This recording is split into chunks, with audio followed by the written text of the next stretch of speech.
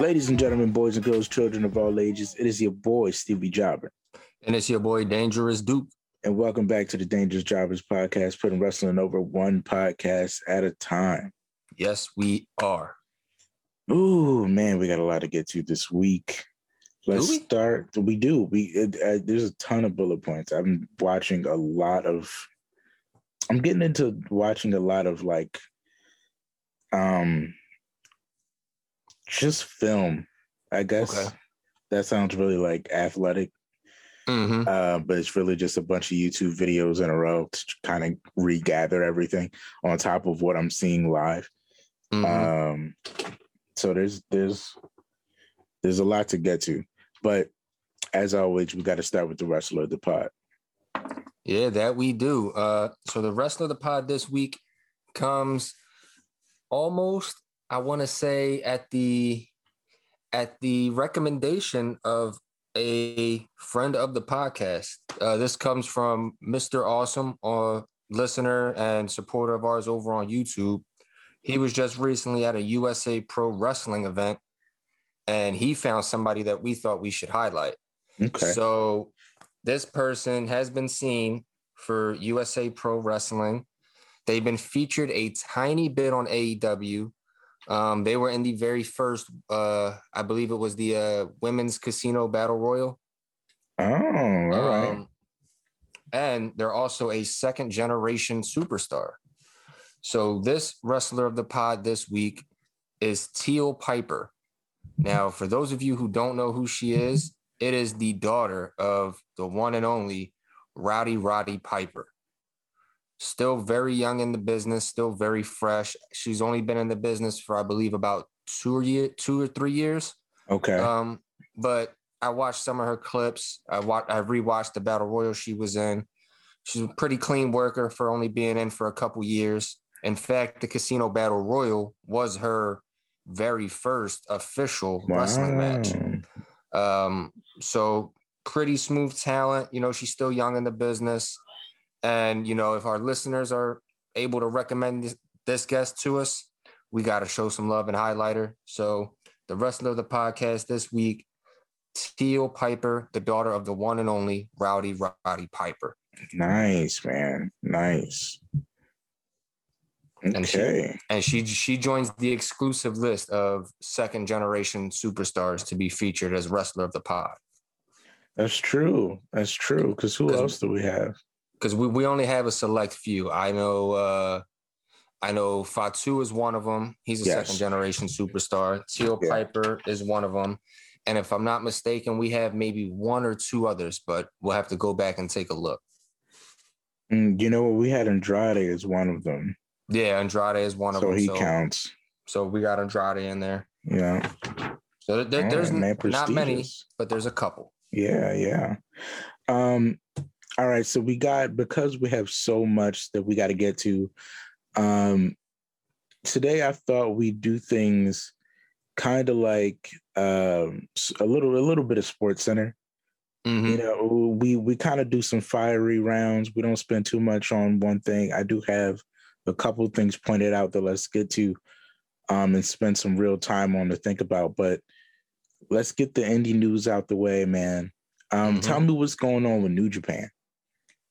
All right. Well, as far as New Japan goes, obviously you guys know what's going on with Bullet Club. You guys know Bullet Club is in the midst of a heated war right now.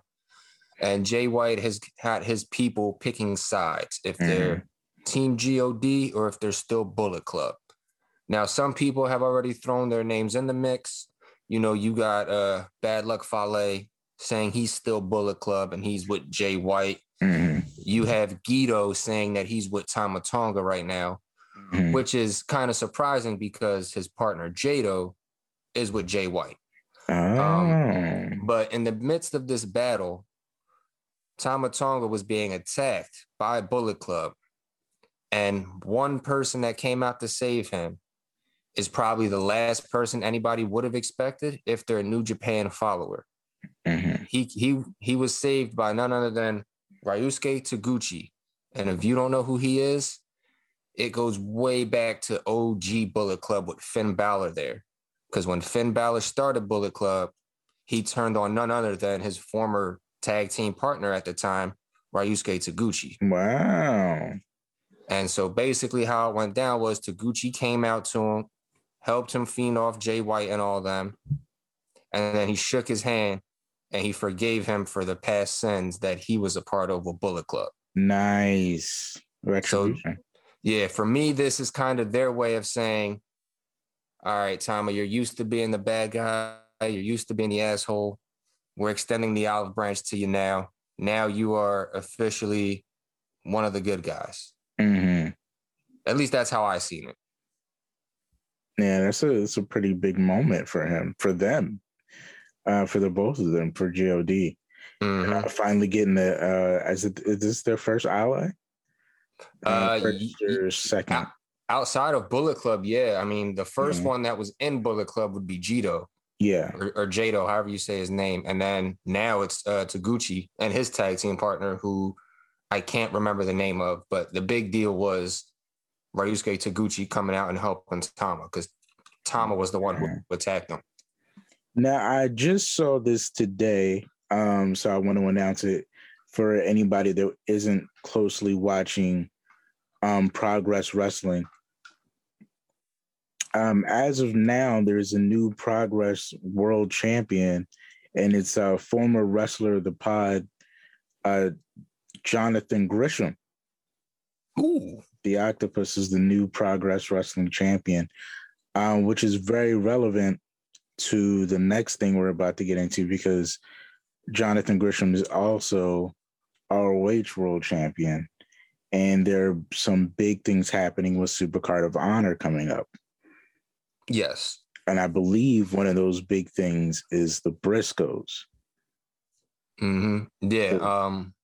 I was going to say, did you want to take that one, or did you want No. Tell us about the Briscoes. Okay, so for a while now, a lot of people have been saying, with the purchase of Ring of Honor that Tony Khan made, the Briscoes would not be on his radar. They're just too rough for TV. They're too brash. They're too, whatever word you want to use. They don't fit the bill for TV. Mm-hmm. And they said a match between Briscoes and FTR would be highly unlikely. Tony Khan has immediately put every single one of those rumors to bed, because at Supercard of Honor, we're getting that dream match between the Briscoes and FTR. Mm-hmm. This is going to be big, man. Yeah, this is definitely a dream match that a lot of fans have been wanting, because there's two styles. I don't want to say they're two completely different guys, but they're two different guys whose styles are the same. Mm-hmm. One of them go by the Top Guys moniker, and the other two go by the anytime, anywhere, we'll kick your damn head in. Mm-hmm. But it's the same kind of energy. Yeah, they bring the same energy. The styles are the same. They both got that hard hitting, rough shot mentality, and you just know they're gonna make a banger of a match in whatever capacity that it's in. Yeah, and I know this has got to be big for FTR. I remember them saying themselves that the only huge tag team they have left really to go up against is the Briscoes. Absolutely, because they've battled pretty much everybody. Yeah, that there is to go up against in the tag division. So the Briscoes have to be one of the big last stops for them.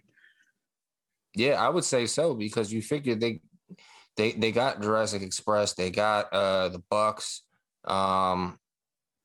they got I believe they've wrestled the Hardys before. I mean, they got the Shield from WWE. There's plenty of people that they fought already that either we haven't seen or that we've seen.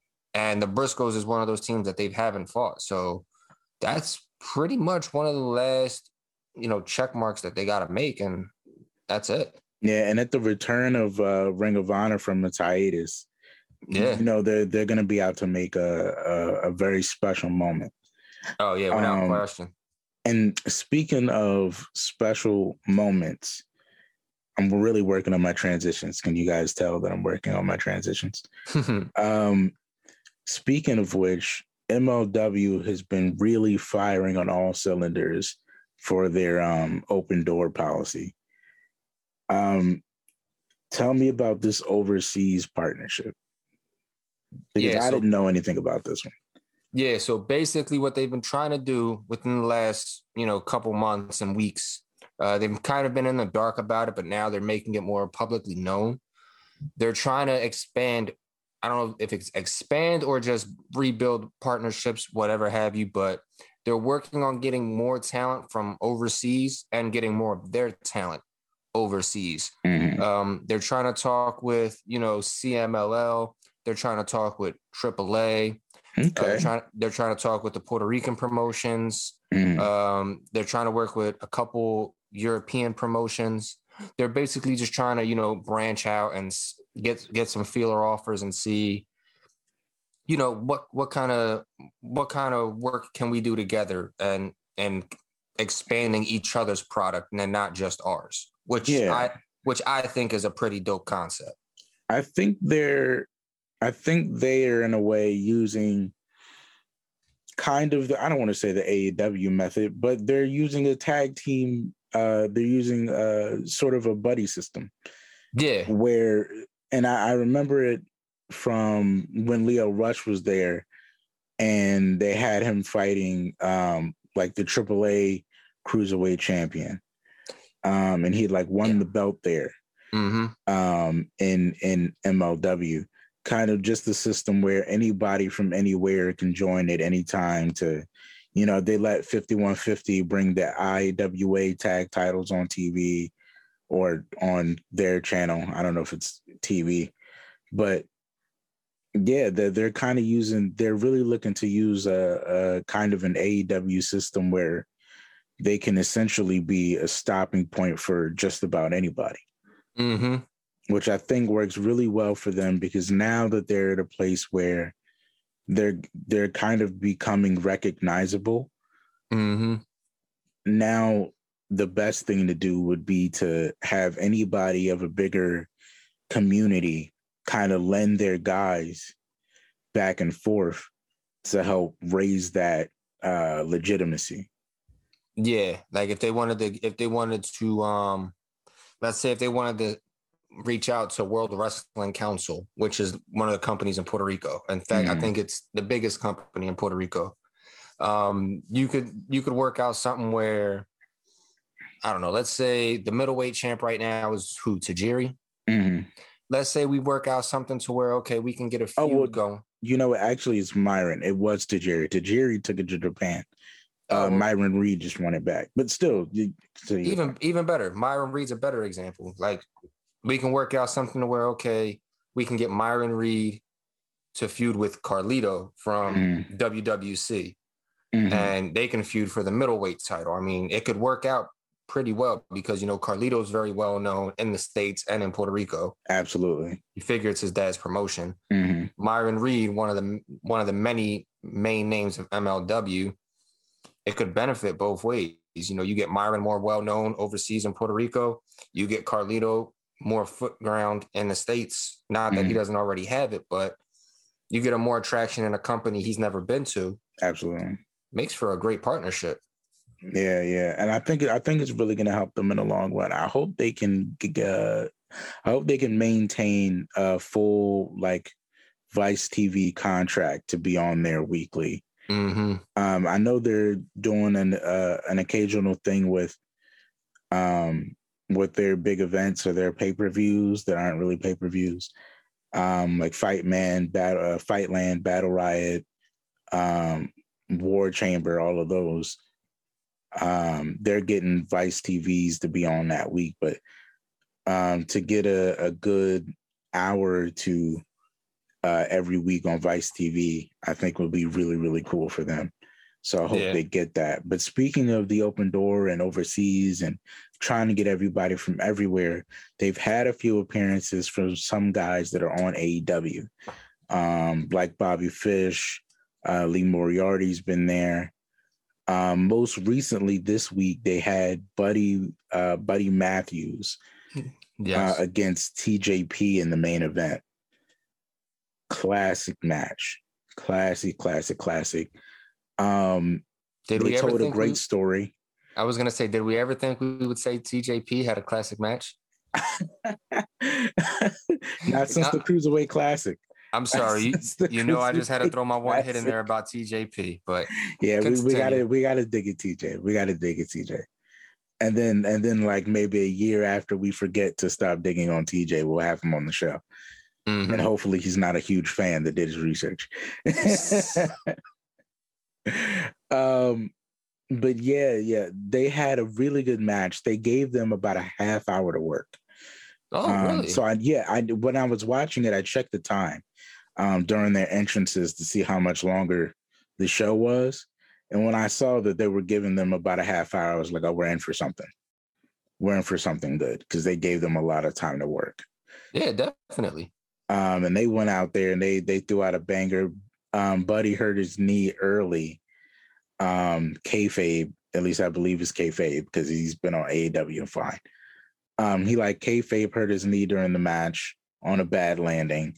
So TJ had been working the leg all match. And it was just a story of big finish moves against slow wear and tear. And they just told a really good story. But the news I have from the week is that beside this classic match that everybody should go see, and speaking of second generations from our wrestler of the pod, I got another second generation girl for you, because the first match on the show was wrestler of the pod Roxy, who just got signed to WWE, going up against Miranda Gordy. Yes, Miranda Gordy. You guys can't see his face right now, but Miranda Gordy. And this caught me by surprise. I didn't even know Gordy had kids in the business. So Miranda Gordy debuts against Roxy, beats her. And the name Gordy didn't even catch me at first, until she cut the promo after the match. Yeah. Because after the match, she said, she cut a basic promo, and then a basic quick promo, which was fine. But then she ended it with these two things that caught me completely made my head turn. She said, I'm better than all the other girls here because I'm not just a girl, I'm a Gordy. And then I said, whoa, Gordy. And then she said, and I will whip their ass all the way down Bad Street. And I said, Bad Street? Oh, it's Terry Gordy's daughter debuting in MLW. Major get for them. Like, if you guys didn't just see my face when he said Gordy, I was like, wait a minute, hold on. Yeah. Like Gordy? Damn, that's good. Yeah, man. Terry Gordy's daughter is officially MLW. Wow. And she put on a solid match. She's gonna take some work, but I would get the idea that because she just debuted in MLW that she's on the very beginning of her career. Yeah, but I mean, damn, Gordy. Solid work. She can cut a promo. I know that. Wow. So yeah, okay. Promising. She looked like a daddy. Which I didn't realize until after. So that's very surprising. So we got Miranda Gordy in MLW now. Awesome. That's actually great news. Damn. Mm-hmm. Now I have two things, and then we'll get into some AEW speed rounds. Because we're doing pretty well time-wise. The thing from Impact Wrestling I have is very small, but recently Alex Shelley went up against Switchblade Jay White, King Switch, and we talked about this last pod. But I was watching the Motor City Machine Guns match against Switchblade and Chris Bay. And they put on a really, really good, just a great tag match. Mm-hmm. And I thought about this, and I probably said this last pod too, but AJ Styles and the Motor City Machine Guns kind of are responsible for this generation of indie wrestling. In a lot of ways, their style is foundational. Yes. For most of the guys that we see at the top of the indies right now. That New Japan strong style, but a lot of that is the Ricochets, the Ospreys, the Jay Whites, the Chris Bays, all of the Rascals. Like, honestly, the Bucks.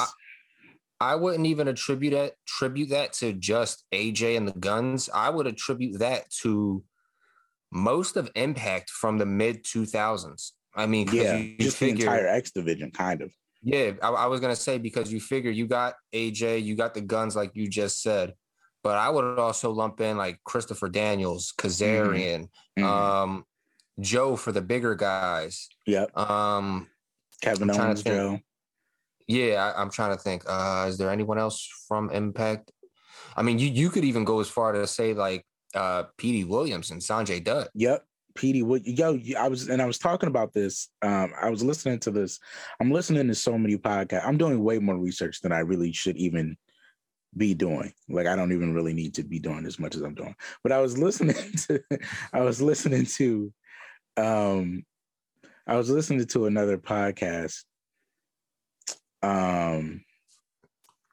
And I'm trying to remember who was on it, but they gave props to my boy Petey. Mm-hmm.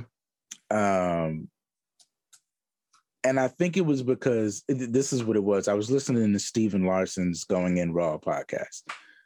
And they were talking about how the Control Your Narrative came out with their rules. Yeah. And they were talking about like no super kicks, no this, no Canadian destroyers.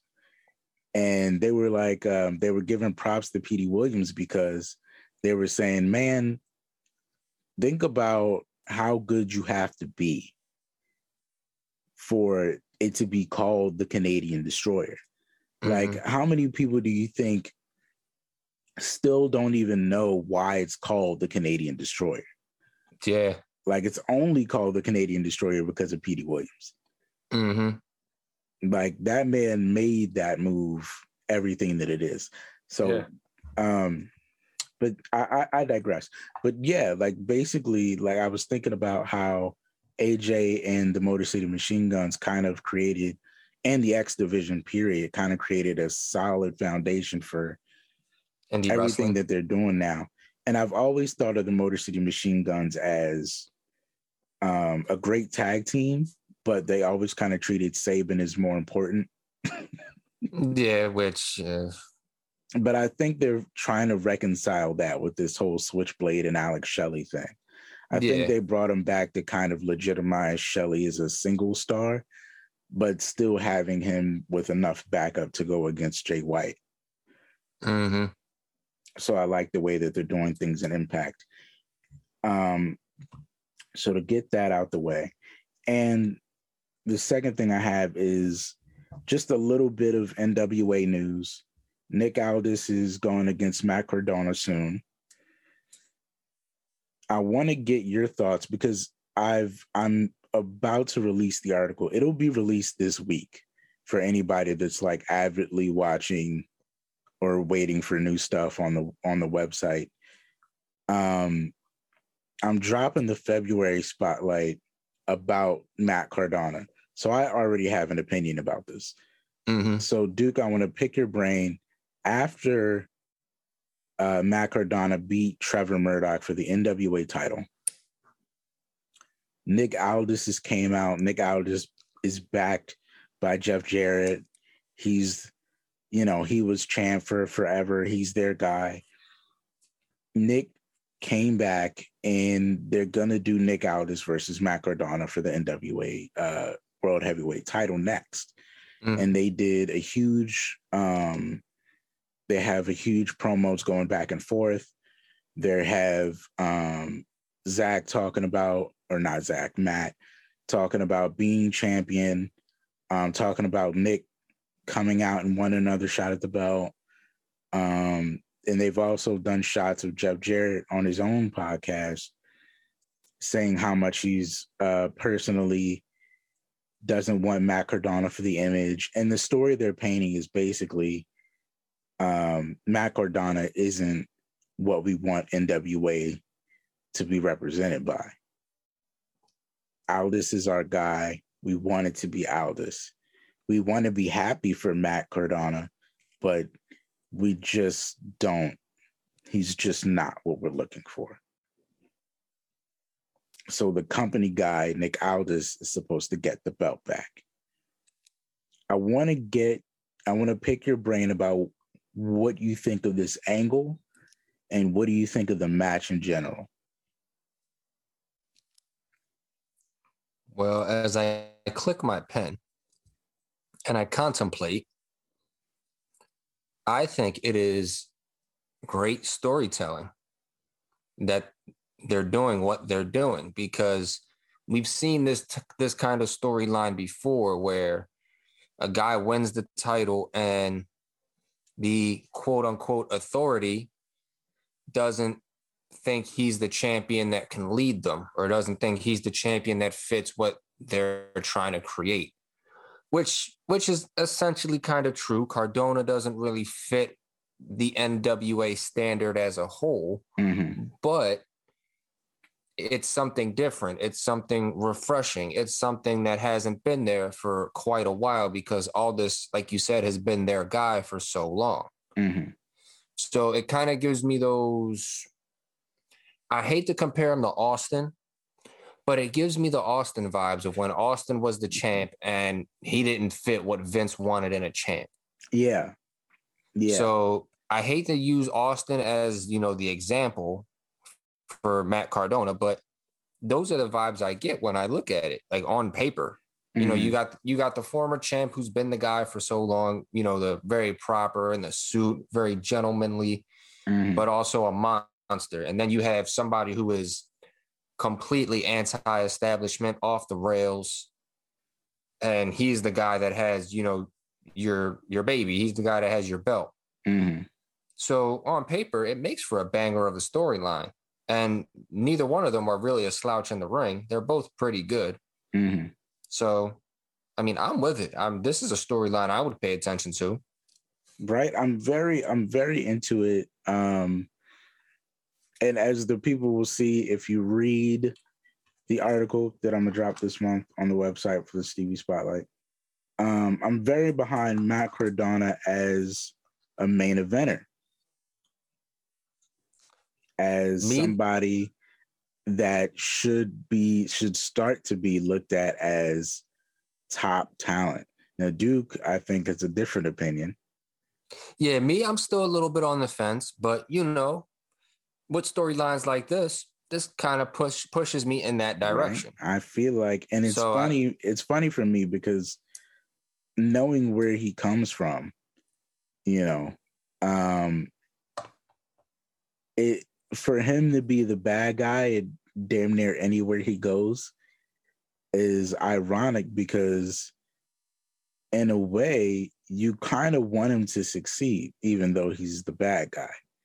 Even though he knows how to put himself in a position to be the most hated guy in the ring. As someone who's managed to turn their entire career around, I'm heavily rooting for his success. Even though the general understanding is that not everybody is accepting of Cardona in that kind of a spotlight. Yeah. So it's just an interesting dynamic. And I'm starting to get there. Like when you do stuff like this, it starts to get my attention. It starts to butter me up a little bit more. So I'm willing to see where this goes and, see how it turns out. Right. Okay. All right. I think we're done with indie stuff. I'm going to hit AEW speed real quick. There's only one topic I really want to stay on for a second, and then we'll move to the big WWE news, because a chunk of this news is WWE. So real quick, what are your thoughts on Chris Jericho turning his new Jericho Appreciation Society into official sports entertainers. They are no longer pro wrestlers. They are sports entertainers. What are your thoughts about sports entertainers in AEW?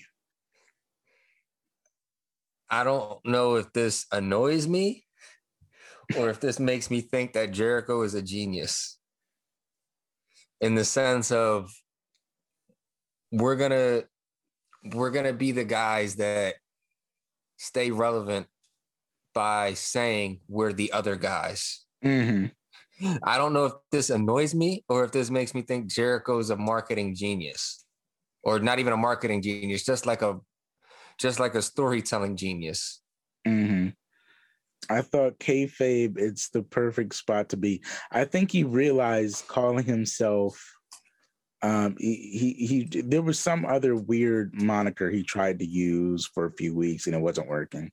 Mm-hmm. And then he started calling himself the Big One for the Eddie Kingston feud. But the promo where this past week's promo, calling himself a sports entertainer, I was like, that's the one. Yeah. That one feels right. The other ones seem like just things you were trying to throw up in the air, because there's certain things you threw up in the air that kind of worked, like the Demo God and,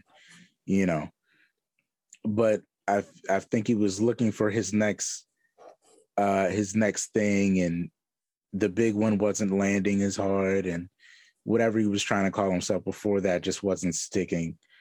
But Chris Jericho, sports entertainer. Oh, that's badass. Yeah. That's badass. That's a new level of bad guy right there for me. It's like what a great way to capitalize on all of Vince McMahon's hatred. Mm-hmm. How can I get a heel pop as big as that? You know what I mean? Yeah. Let me become the Vince McMahon of AEW and just make myself super hated and different from everyone else. So props on Jericho for that one. Tell me this. What do you think about Wardlow? Wardlow's now turned on MJF. This past week, he had his TNT Championship match that he was winning with his triple powerbomb symphony. And then Shawn Spears came down with chairs. MJF blindsided him. They made him lose the match, and then everybody jumped him. But I was, for that little bit that I was watching Wardlow in there, when he started, he just hit another level. I think there was some point where Scorpio, I think he slapped him in the face. And then it like really set Wardlow off, and he kicked it into another gear. And when he was delivering these power bombs and listening to the crowd, and I was just feeling the energy, like, man, this guy, he's got like a Batista pop right now. Mm-hmm. And I was watching him do these triple power bombs, which honestly look worse than the Batista bomb. Remember the first time you saw the Batista bomb? Yeah. And I remember, because I watched way too many freaking wrestling documentaries, I was watching the one about the greatest finishers and how they would say the difference in Batista's power bomb was so vicious was because he kind of threw you down and went all the way down with you. Yeah. And I remember them talking about the difference between that and the jackknife, because Kevin was so tall, he didn't have to throw you. He could just kind of take you up to his shoulders and drop you down. Mm-hmm. And kind of let you fall. And Wardlow's Powerbomb Symphony is essentially both. Yeah. He's a big, tall dude. He takes you all the way up to jackknife level, and then throws you down like the Batista bomb. It's almost way up high. It's almost like when Brock Lesnar would do the power bomb. Yeah, because he was very vicious about it. Yeah. Brock was kind of like monsterish when he did it. Right. So Wardlow's, it looks so painful. Yeah. and the hit to the mat is so hard, but I'm taking in the atmosphere and the way he's doing the power bombs and the pop he's getting. And I'm like, dude, is Wardlow Batista?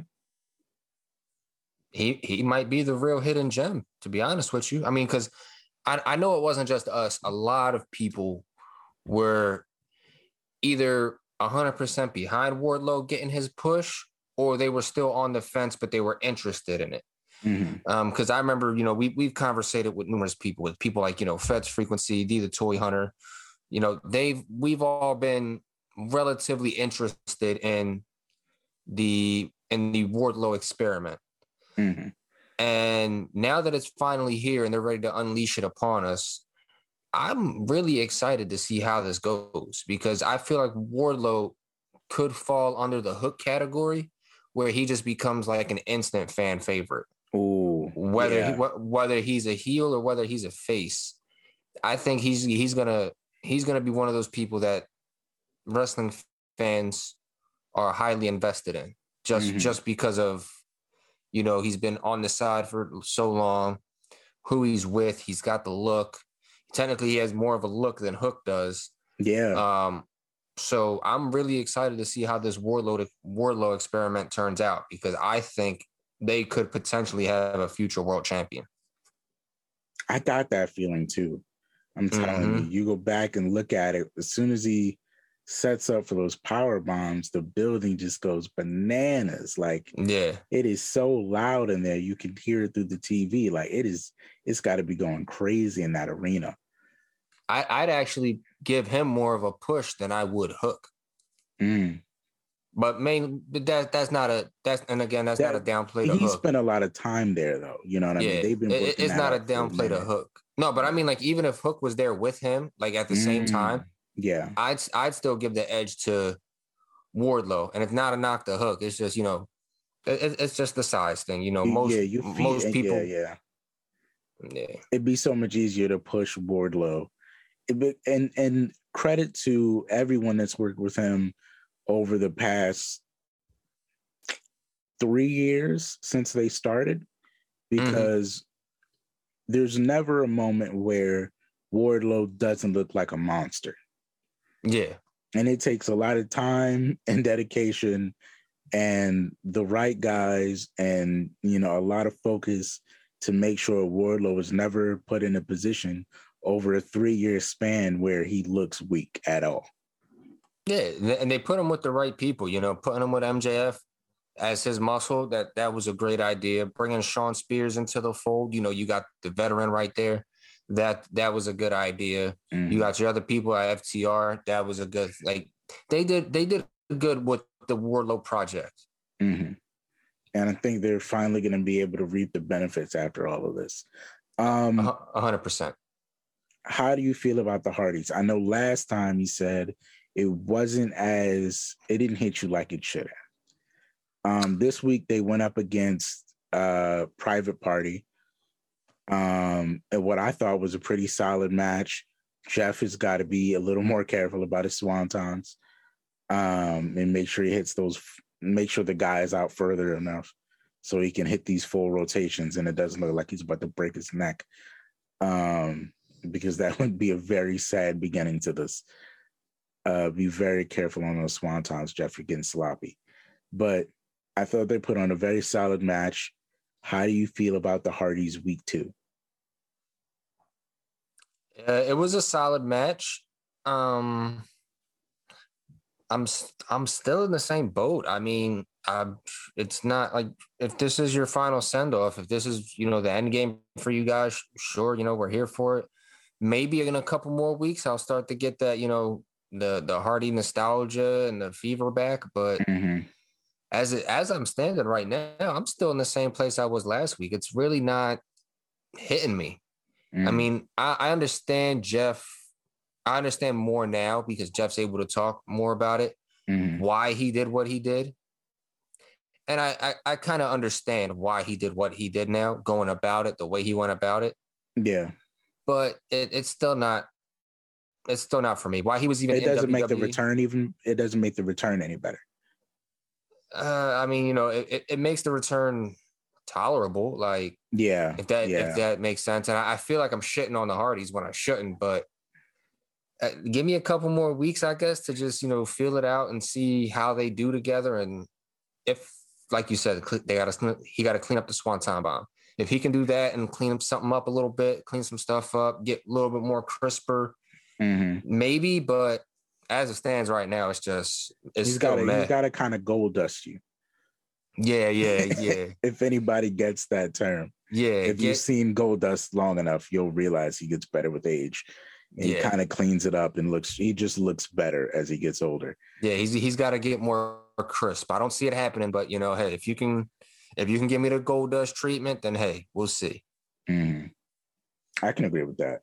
All right, so the thing I want to stay on for AEW, and then we'll move to our WWE news, is the main event that night on Dynamite, not on Dynamite, on Rampage. No, it was Dynamite, wasn't it? I believe it was Dynamite. I don't think they did any like really, really big matches on Rampage this week. On Dynamite, they ended the show with Britt Baker versus Thunder Rosa for the AEW Women's title. And this is ahead of Thunder Rosa getting a TBS title shot. And at first, I gotta be 110% honest. I said to myself, this is either going to go one of two ways. She's either going to lose by some fluke stuff, you know, interference, some sort of something that makes her look strong, or it's going to be interrupted by the TBS champion so that they preserve her being AEW champion material. But can move the feud to the big event that they were pushing for, which is the TBS title. But I did not think she was going to win. Thunder Rosa went out there and pulled the Thunder Rosa. Yeah. And walked away with the AEW Women's title. She went out there, she put on a classic, and she came out on top. And the reason I want to stay here isn't the match, even though the match was incredible. It was incredible, amazing chair spots, amazing thumbtack spots. It's a steel cage match. It's on a Wednesday night, which is historically in wrestling, it's been the most boring night of the week. Yeah. They pulled out it was a legendary match in women's professional wrestling. Okay. I will say that. They did the damn thing. And at that point, I feel like they made three icons at one time. And mind you, the two ladies are already fantastic women professional wrestlers, period. But I feel like as I was watching it and realizing this is a Wednesday night on AEW that isn't ultra promoted, it isn't a special thing. Like, this isn't some super big event episode. This is just a Wednesday night on Dynamite.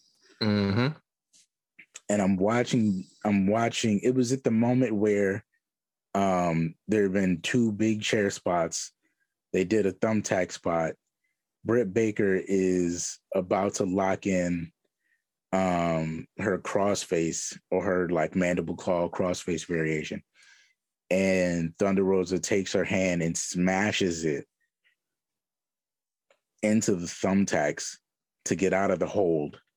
Yeah. That I'm realizing, dude, they're changing the fucking game.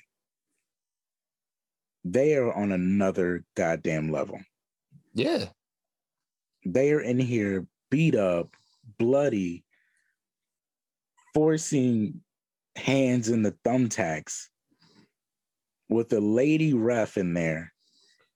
Who, mind you, is throwing herself into the damn thumbtacks. Who is counting in thumbtacks. I'm watching this thing like, man, they're doing legendary stuff in there. Uh-huh. And not for nothing, Aubrey is definitely going to go down as a historic referee. Yes. To think about some of the big matches Aubrey's been in, like she is making a name for herself as a referee in wrestling, period. Like, not to take credit away from them two girls real quick, Aubrey might be the toughest SOB referee in the business right now. For real, man. Like, I put her up there with Herb Dean. I don't want no smoke with Herb Dean, and I don't want no smoke with Ref Aubrey right now. Like, yo, she is hardcore. She's in it. I was like, yo, she's like female Earl Hebner, bro.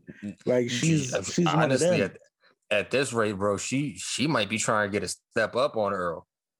Facts. She close. Right? She's close. Like she is earning her stripes out here, man. Definitely. So I was like, these three women right now are on some legendary stuff.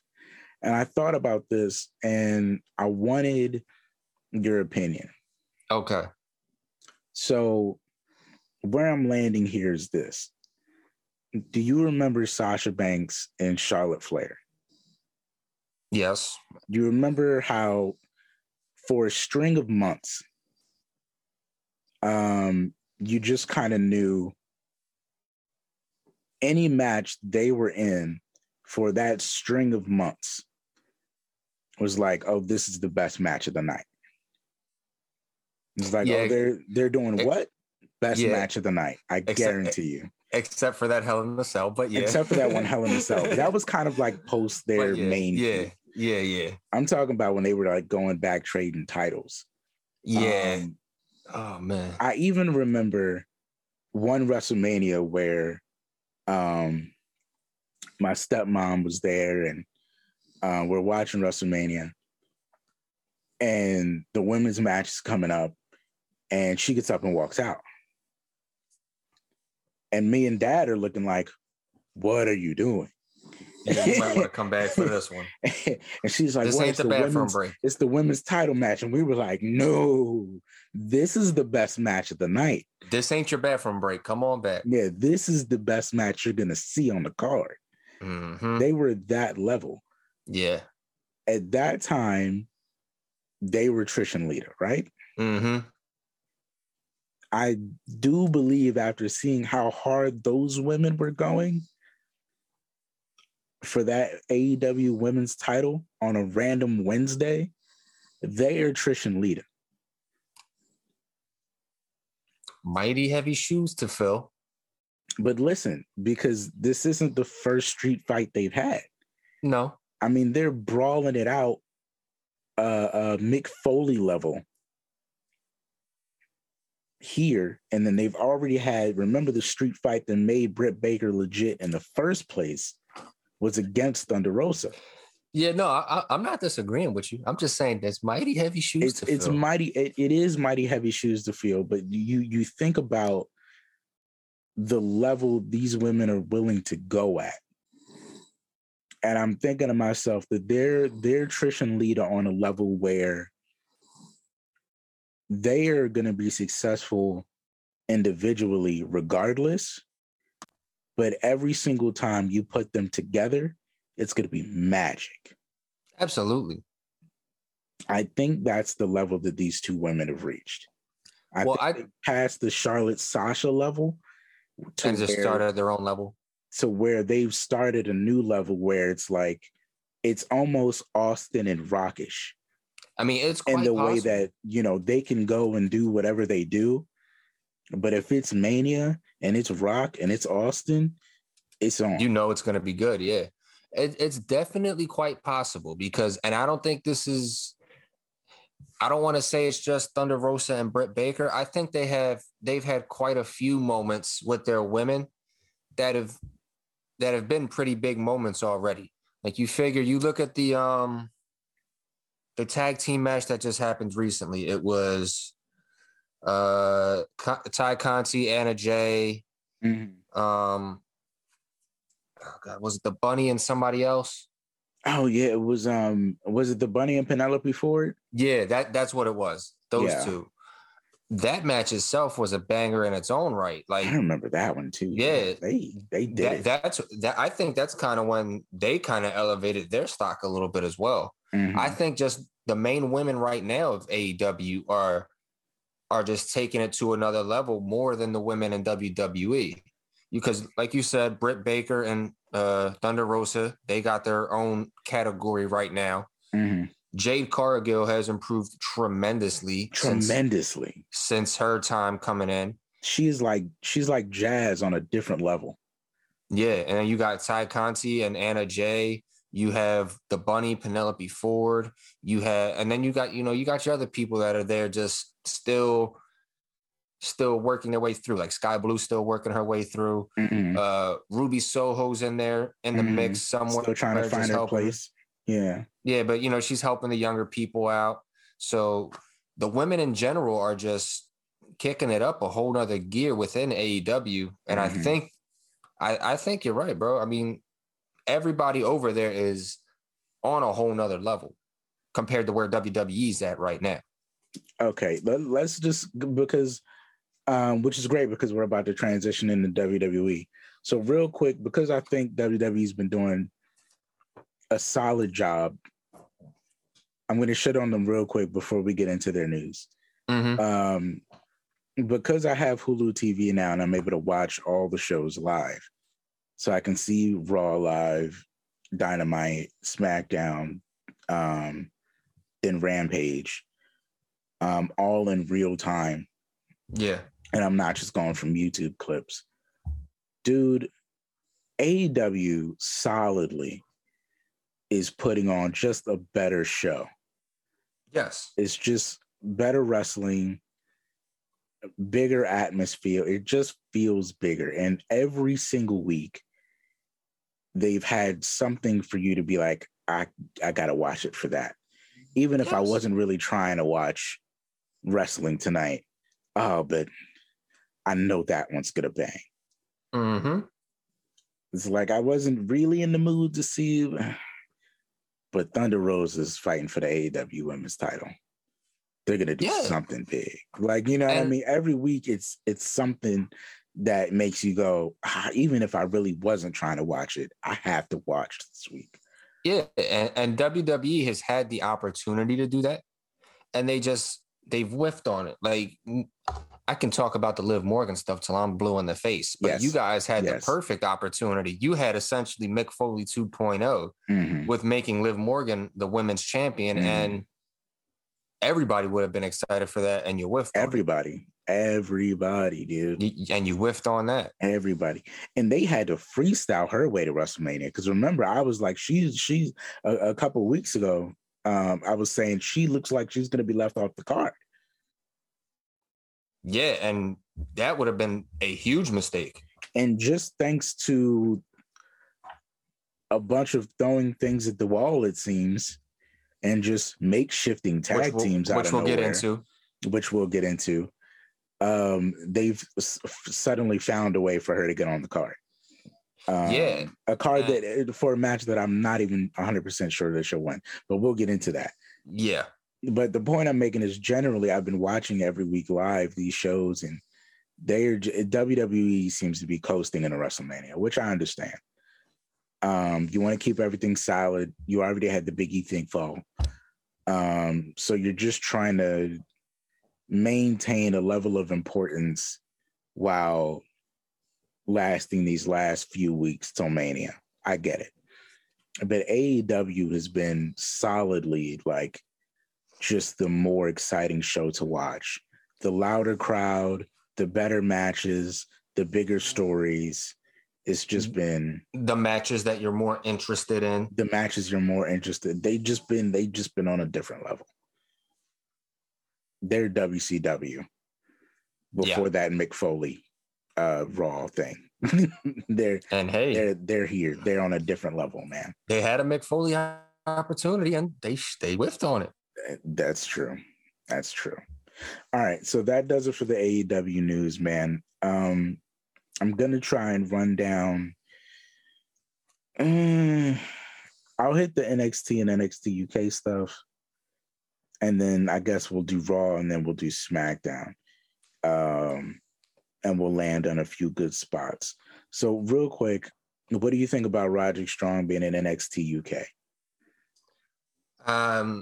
I'll be honest with you. I completely forgot Roderick Strong was even there. He's been forgettable, but that's part of that's a legit response. He's been so forgettable that you kind of don't know when he moves somewhere. But he's currently in NXT UK this week, and he's looking for Ilya Dragunov. Is all of Diamond Mine with him? No, or is it's just him? Just Roddy. See, it's not even. You can't even make it interesting with Diamond Mine. Like I was gonna say, if at least Diamond Mine's with him, then that would help. But it's just Roddy. Yes, that was the problem with Roddy in the beginning. And I don't mean to disrespect Roderick Strong. No, but you're right. You're right. That was the problem with Roddy in the beginning. He was by himself. And he just wasn't interesting. The best work Roddy's ever done is when he was not even, and I don't even want to use Undisputed Era as the example. The best work he's done is when he's with anyone. Exactly. Like when he was with Pete Dunne for that little bit of time. That was great. That was kind of entertaining. And then he turned on him and it was like, oh, this is going to be great. This is great. And then he went on his own and it was like, oh. And then you put him with Diamond Mine and it was like, okay. Like, oh, this had potential. We like the people that are around him. It could be something. But yeah, I completely forgot. So, I mean, Roddy and NXT UK. Okay. I mean, you guys, I guess NXT UK needs people. So, yeah, just shoulder shrug. Like, wrist nub, shoulder shrug. Huh? It is what it is, right? I want him to, I don't know. I don't even know what I want, Roddy. At this point, your wife's more entertaining than you are. She just won her first indie title. I forget the promotion, but yeah, she just got crowned champion somewhere in the indies, and she's been putting on Savage Fest matches. Damn. So, has Roddy become our TJP? Oh no, Roddy. Poor Roddy. Is he getting there? He's getting close? He's getting there, man. He's got to pick it up. Man. So that's that. As far as the regular NXT, it's looking like Dolph versus Braun Breaker at Stand and Deliver. How do you feel? No, I don't even want to land there. Matter of fact, put a pin in that. We'll come back to it. LA Knight main event at NXT this week with Dolph Ziggler. Mm-hmm. Before we found out what Stand and Deliver is going to be. LA Knight came out and interrupted Miz TV because Miz was there for Dolph. And I heard the pop in the crowd for LA Knight. And I heard him hit his marks, the let me talk to you. The LA Knight, which the whole crowd was chanting along to this time. And the huge pop after the, yeah. This trademark, yeah. And I was hearing the pop in the crowd, and I was like, man, is LA Knight the best talker on NXT? I said, man, is LA Knight their star? LA Knight is looking like The Rock out here. I was like, yo, LA Knight is, wow. He's getting the biggest pop of the night. I've been saying it for a while now. It's not just the truth, bro. It's a fact of life. LA Knight is that life. LA Knight is that dude. I've been calling this for a minute now. I don't know why he wasn't the new guy to be the champ.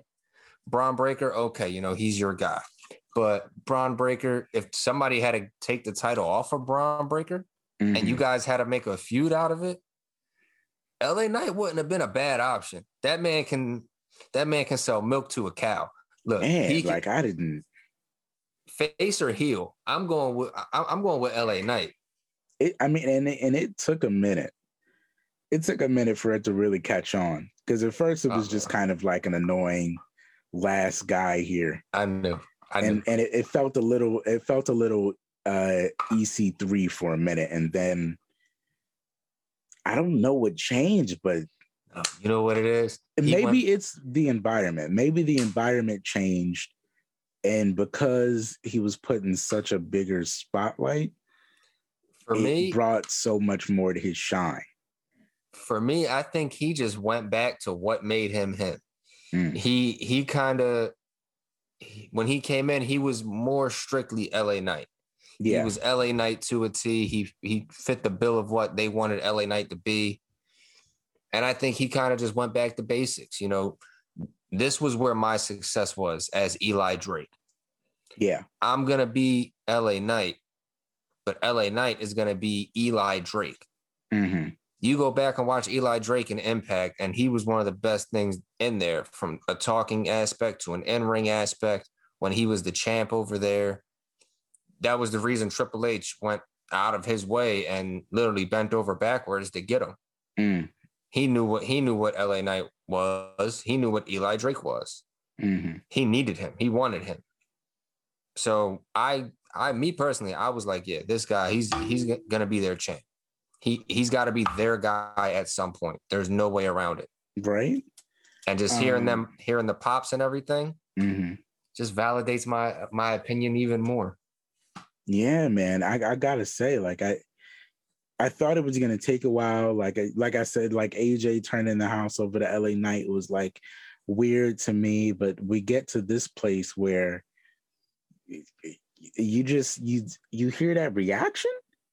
Mm-hmm. This is the guy. He's the one. Like they get hyped for Braun, but the way that they pop for LA Knight is on a different level. Yeah. So I wanted to bring that up. I think they're pushing. I think they got a lot of faith in Santos Escobar. Yeah. He beat my guy, Cameron Grimes this week for the North American ladder match qualification. And it seems like Cameron Grimes is getting a character change, but more specifically, it seems like Santos Escobar has a lot of faith going into him, especially since the Mysterios were there that night, and the Mysterios and Legado del Fantasma got into a thing. Mm-hmm. And it ended up being Dom versus I forget, Joaquin Wilde. Yeah, Joaquin Wilde. In a one-on-one match. And I don't know why, but I know why.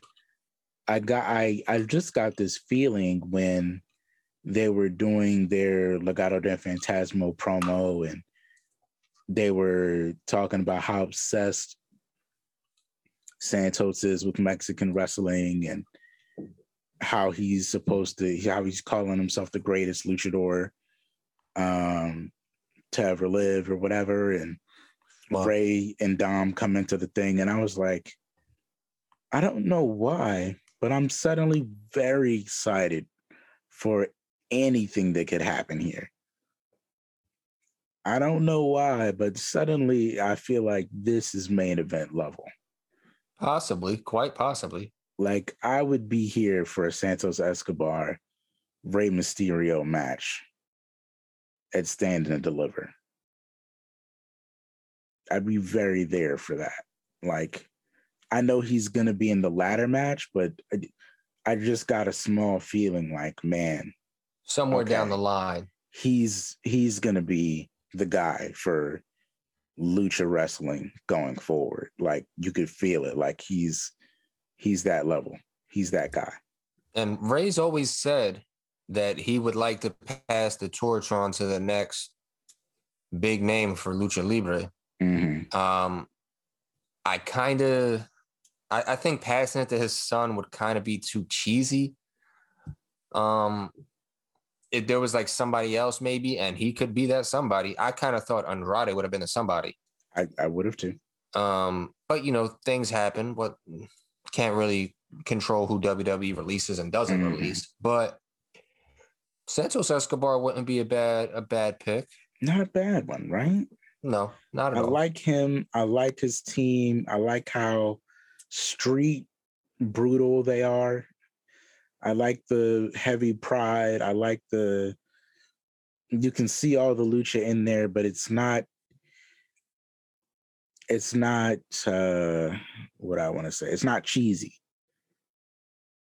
It's respected. Yeah. It's not Mexico's or Lucha House Party. It's like strong, proud Mexican heritage. Mm-hmm. It's like Basquiat-ish. Yeah. But like their version of it. Mm-hmm. So I dig what they're doing, and I feel like if they continue to push him that way, when they put him in on the main roster, it'll work. Like it'll translate. Yeah. And they can have a next strong Mexican superstar that they can put some stock into.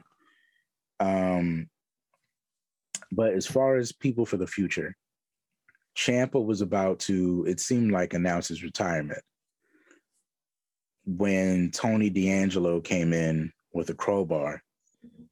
For anybody that doesn't know who Tony D'Angelo is, he's the guy that's pretending to be a mobster on Tuesday nights.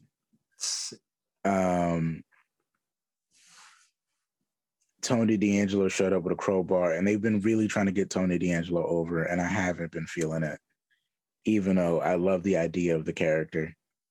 But Ciampa was about to, it seemed like, announce his retirement. Tony comes up with a crowbar and freezes, puts it down. Ciampa turns to him, and they have this talk about how much Tony respects Ciampa and how he was looking at who he can make his name off of that would put Tony D'Angelo in the right conversation. Yeah. And he said, Ciampa, you're that guy. And they shook hands, and then, you know, he low blowed him and gave him the mobster kiss of death. Something felt off to me, but I don't know. How do you feel about Tony D'Angelo and them like really trying to make him work? I'm not the biggest Tony D'Angelo fan. He's obviously a decent talent. You know, I think there's something there with him. But as it stands right now, I'm not really sold on him. I think when they were doing War Games and they had like the four main guys that they were saying were the future, it was like him, Braun Breaker, Grayson Waller, and Carmelo Hayes. Mm-hmm. Yeah, so I would say I'm like the least sold on Tony D'Angelo. I would say maybe Braun Breaker, number one, Grayson absolutely. Waller and Carmelo Hayes are like, you know, 2A and 2B for me. Yeah. And then I would put Tony D'Angelo at the bottom. Yeah. I'm not as sold on Tony, and maybe it's because of a outfit thing. Maybe he looks too Brooklyn Brawler for me. Yeah. Maybe there's something I'm looking for in the promos. Like, I appreciate the kiss of death, even though the accent is hard thing to get past. If Sheamus ever wanted to expand his operations, I know he just got Butch. Why don't you? No, guy's got to be Irish. Butch is Irish now? He's Irish enough. You know, with them, they marginalize. If you look close enough, like you could be Irish, then you're Irish. Hey, they're both European. You're Irish because we need you to be this. But Italian and Irish is not. Man. You know what I mean? You got to seem like we could. The dude from Goodfellas was Italian and Irish. They can make it work. But I'm just not as sold on Tony as I feel like I want to be, because I want him to work. I do. Yeah. I love the mobster character. I love the kiss of death thing. I love it. But I feel like there's just some things I would do differently. And let's get him a manager. He's too cheesy for me. Let's get him a manager. Let's bring in Nunzio. It solves the problem. Well, it kind of does though. See, like, here's my thing. If if instead of wearing the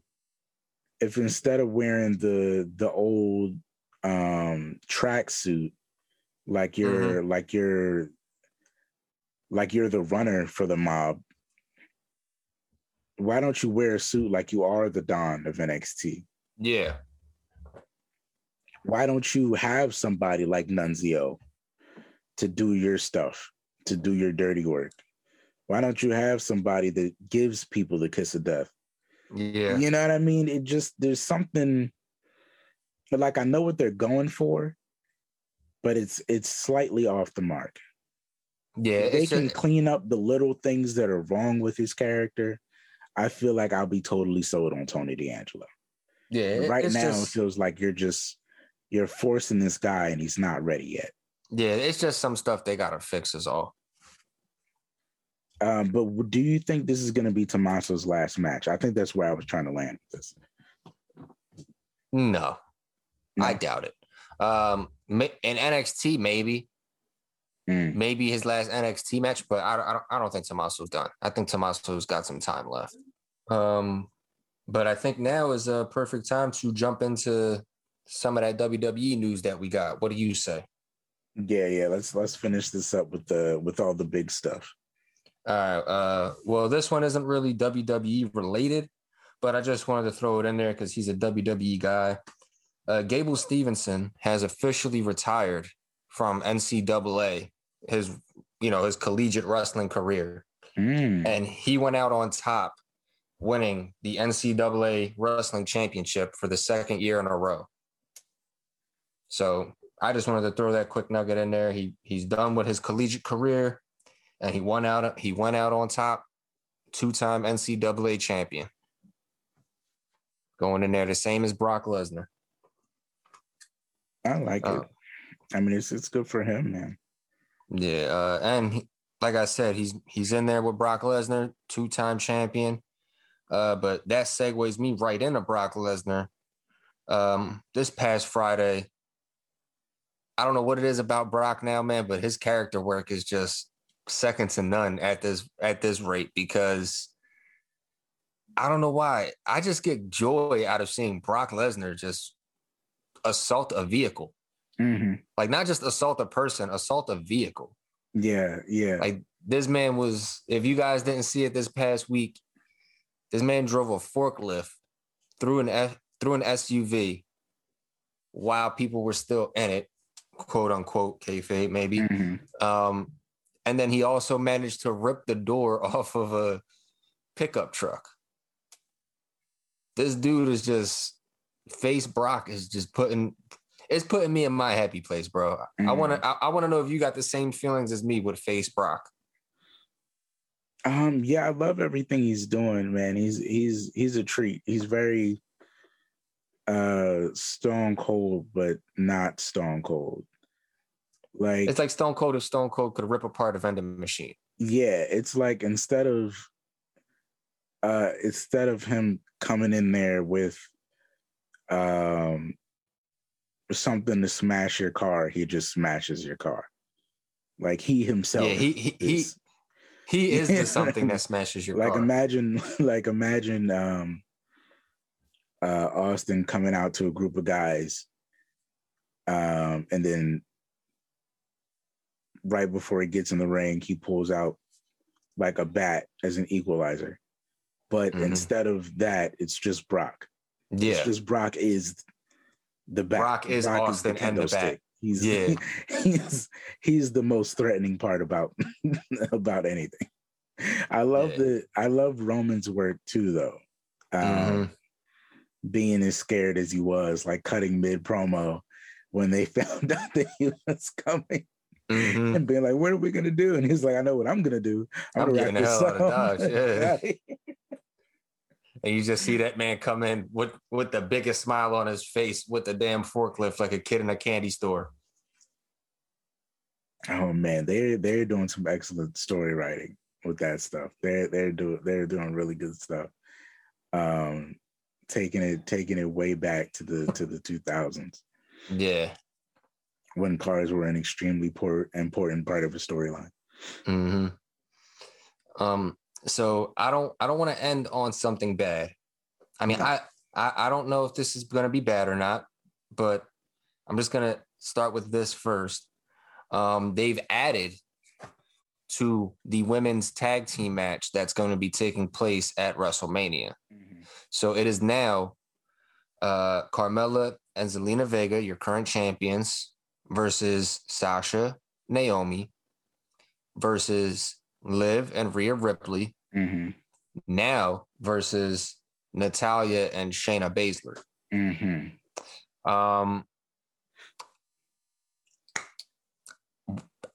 I'm just going to ask you why.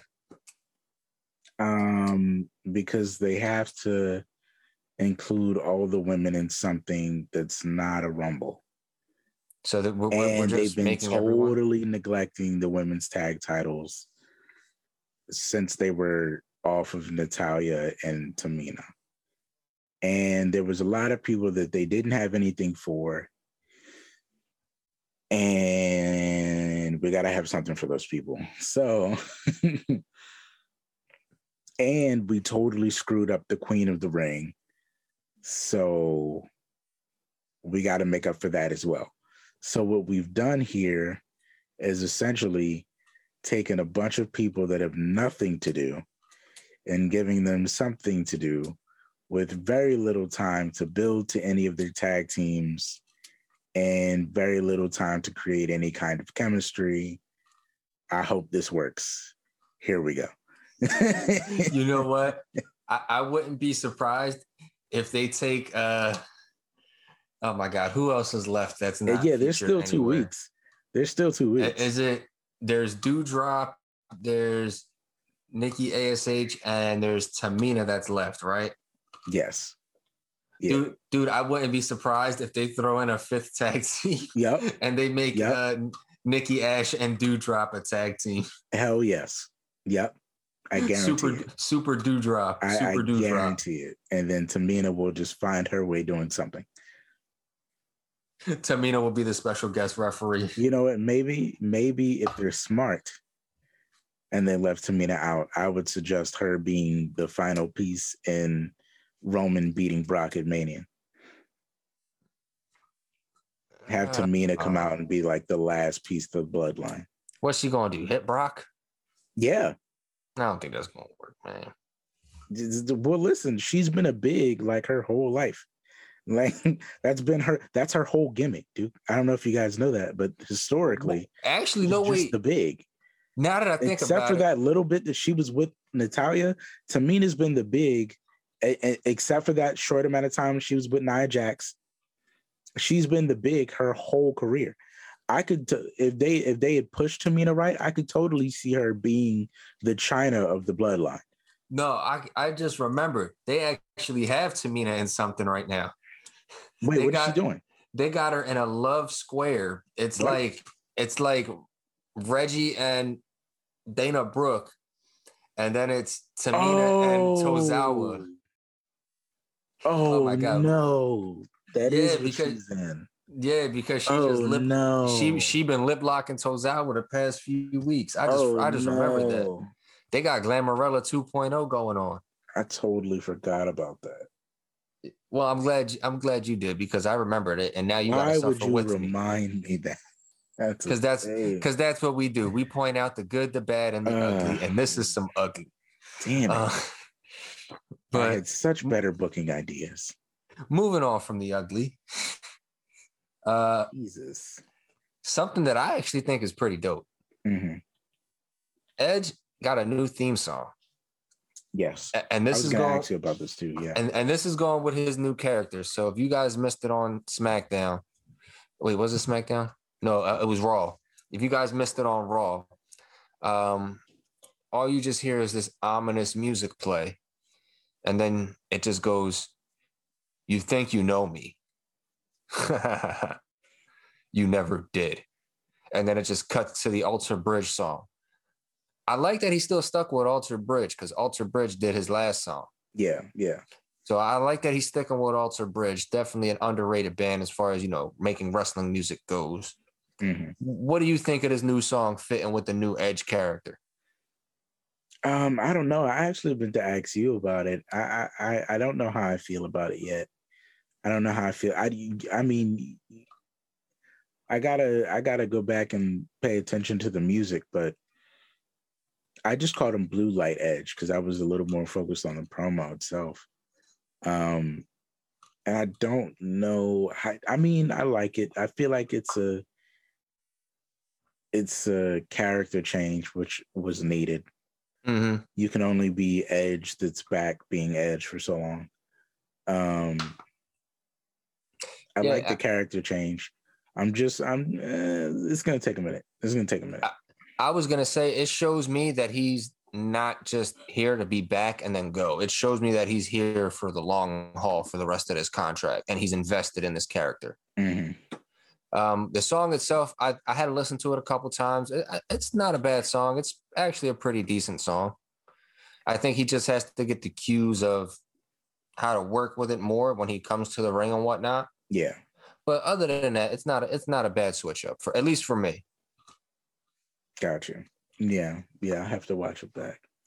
But as far as Blue Light Edge goes, I'll see what they do in the next 2 weeks. Like it has to. I have to really know where he's going with it.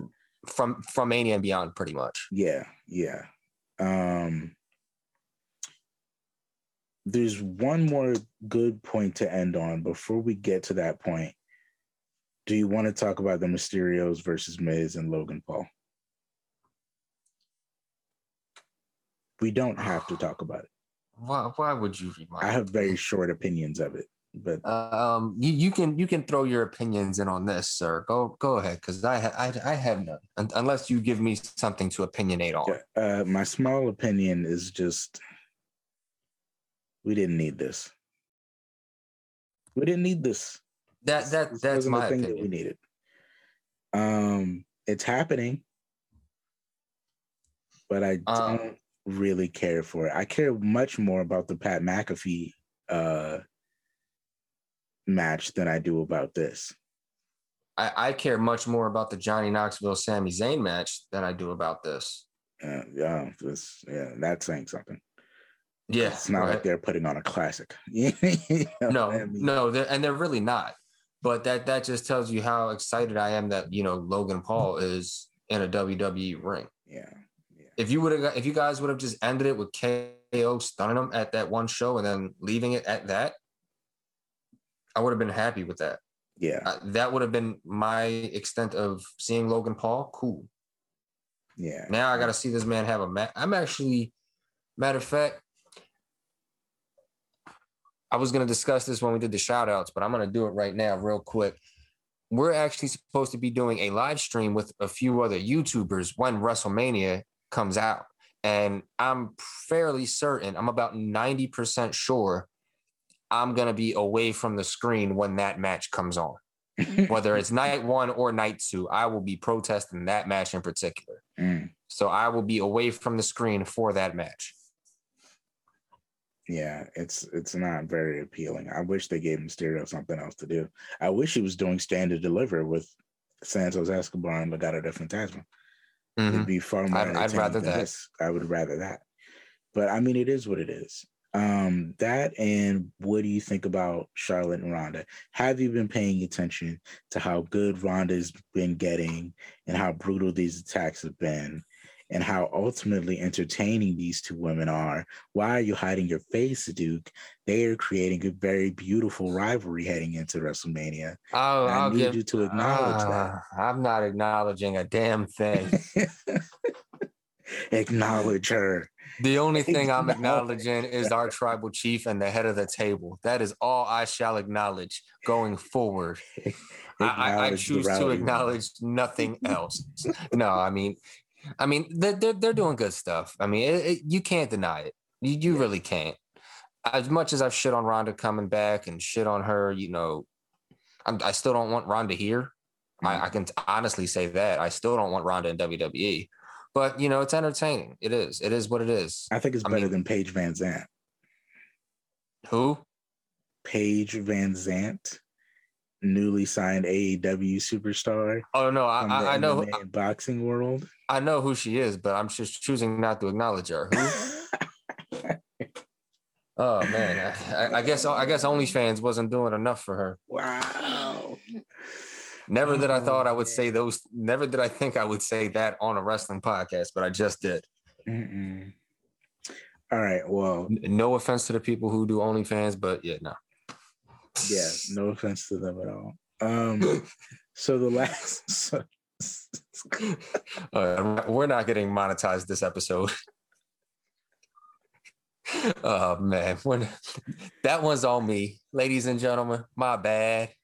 So to wrap up, point. To wrap this up, let's talk about the contract. There's rumors going around the wrestling community that one Cody Rhodes has signed a contract with WWE. If this ain't a damn slap shot, I don't know what is, because I have a million things I'm thinking about this. One being, what the hell was AEW doing that Cody didn't agree with? A. B. WWE had to throw that man a hell of a lot of money. Like, there's just so many things that I have going on in my head. If this is true, it's ridiculous to think that he's coming back to WWE. Is this a coincidence?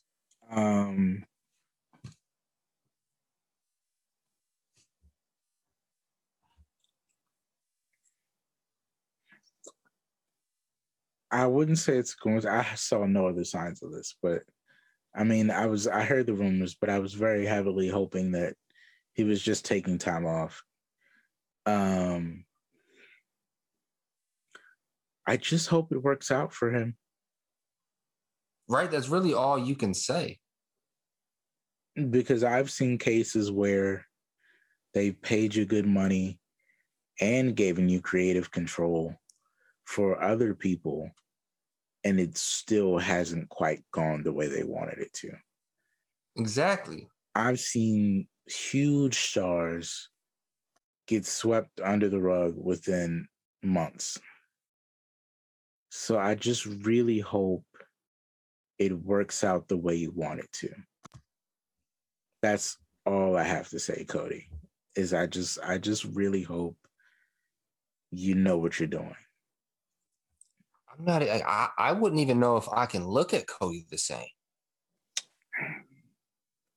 Like, not from like the first WWE run to now. I'm talking about from AEW to now. Because you just went through all that with AEW to start this revolution. Yeah, you created an amazing company. Yeah, you helped create. You were an integral part of an amazing product that was essentially throwing shots at your last company, your last employer. But this is also what I'm thinking, because I have two theories about this. Either not about why he did it, but about how it could go. I have the theory that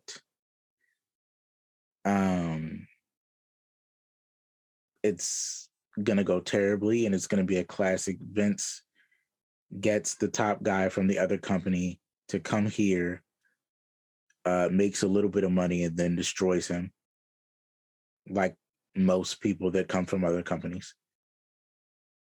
Or I see theory two being, and this is going to sound, this is going to sound very theory heavy, but just stick with me. It could also be Cody working really well based on a kind of the enemy of my enemy is my friend sort of way, to where not too long ago, Cody was the throne breaker. And now that Triple H and everything that he's built is gone, I can kind of have Cody here as like the guy I was sort of rooting for. Cody gets to rebuild the throne that he broke. So it's like I didn't agree with anything Hunter was doing, and Hunter was going up against you, and I kind of set him up to fail because I wanted to prove a point. So now that he's failed, you're more than welcome to come here because you're the guy that I want. You're the mind that I needed to have by my side because blah blah blah blah blah. So I can see it going phenomenally well in that aspect. Or I could see it as just Christian Cage coming back after being Christian Cage from TNA. Christian's back, and then a couple months later, you're like, oh well, he's Christian again. Yeah, I'm taking the Christian Cage coming back to being Christian option. I think that's what's going to happen. You think that's going to happen? Yeah, I don't see Vince. I think that's the more likely of the two. I mean, they say they're very excited about it, but I could easily see Cody coming back, being main event Cody for a month or two, from like Mania to Money in the Bank. And then after that, just being Cody Rhodes again. Yeah, I got it to like June, July. I don't even see it making it to SummerSlam. Right, and then you're in a Continental title at best. Yeah. I was gonna say then you'll just go right into the feud with Finn Balor or Damian Priest for the mid-card title. Yep. But you'll be Cody. But you'll be Cody. And they'll pay you a whole lot of money to be Cody. To be Cody. Just as long as he's not Stardust. Yeah. None of us want Stardust. I hope that was included in the contract. Yeah, no Stardust. No Stardust. Then Vince just recreates something and calls it Galaxy Boy. Right? Some sort of weird repackaging that's similar to what he was already doing. Or he'll be broken Cody Rhodes again.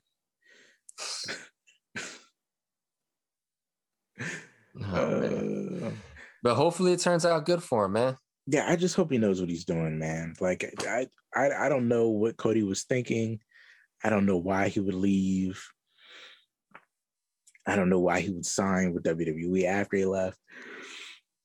But whatever the reason being, I hope the money was good, and I just hope you know what you're doing. Hopefully that money was worth it. And I just hope you know what you're doing. But that's pretty much everything. I think it's about time we get into these shout outs. Stevie Jobber, would you like to take it or would you want me to go first? Yeah, I got some small ones, so I'll go first. First and foremost, guys, Doghouse Gaming. I know every pod. I'm not going to stop. Doghouse Gaming for all your retro gaming needs. Follow them on Instagram. Follow them on Facebook. Now, I'm going back to my general Twitter crew for the shout outs on Twitter. The High Wrestling Podcast. Love those guys. They make great points. They get stoned and they watch wrestling. It's the best of both worlds. Yes, it's just the best. Good Cop, Bad Cop podcast. Always some solid guys. And last but not least, Just in Time 211 on Twitter. Fantastic guy. Very supportive of anybody he enjoys. So shout out to them. Awesome. So I guess we'll get into my shout outs. First shout out, as always, we're going to go with them Wrestling Fanatic boys. AJ the Collecting Legend, D the Toy Hunter, Fats Frequency, Reckless Figs, Fritzy. Got to shout them out. If you guys aren't connected to them on Instagram or YouTube, I highly recommend you check them out because they're just dope wrestling people. They make great content and you can't go wrong with it, man. I'm going to shout out the All About Wrestling podcast, Mr. Bobby Rassles and his lovely co-host, Mi Amor. You definitely need to check them out because they're doing great content as well. They have an episode that just dropped yesterday. So check them out if you haven't, because that was a great episode that they just did. Then you got Arcade Pop. We'll actually be going live with him WrestleMania weekend on his YouTube channel, either for night 1 or night 2. I'm not sure which one yet, but we'll be over there as well. They'll be running some giveaways, some dope stuff. I know we'll be putting something up there as well. So go check that out if you haven't. Mr. Awesome too, you got to shout him out. The person who just threw us the alley-oop for our wrestler of the pod. You got official DJ Blade over there on Twitch. Great friend of the show, awesome supporter. If you want to check out him and his dope music and dope vibes, you can check him out on Tuesdays and Thursdays on Twitch, 7:30 p.m. Eastern. And since you're just going to shout out Doghouse Gaming, I'm going to throw something in there. Pop Vapor Toys in Daytona Beach, Florida. They have any retro wrestling figures or gear that you want. You can find it over there. You know, they got Mercari, they got an eBay, they have an Instagram where they post stuff up for sale. Check them out if you want to find some dope stuff as well.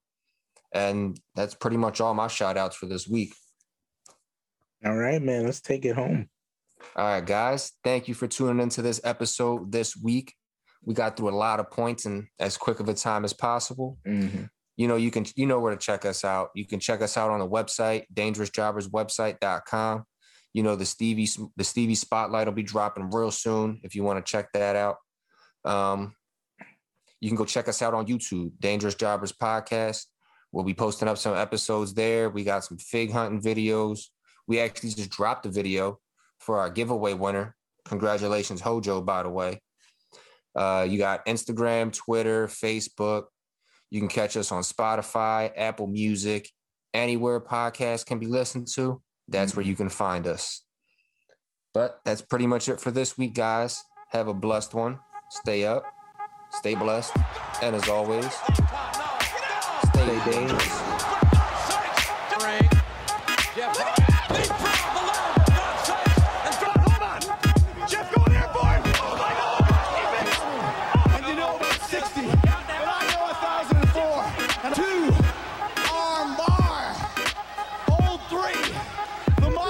Will announce it.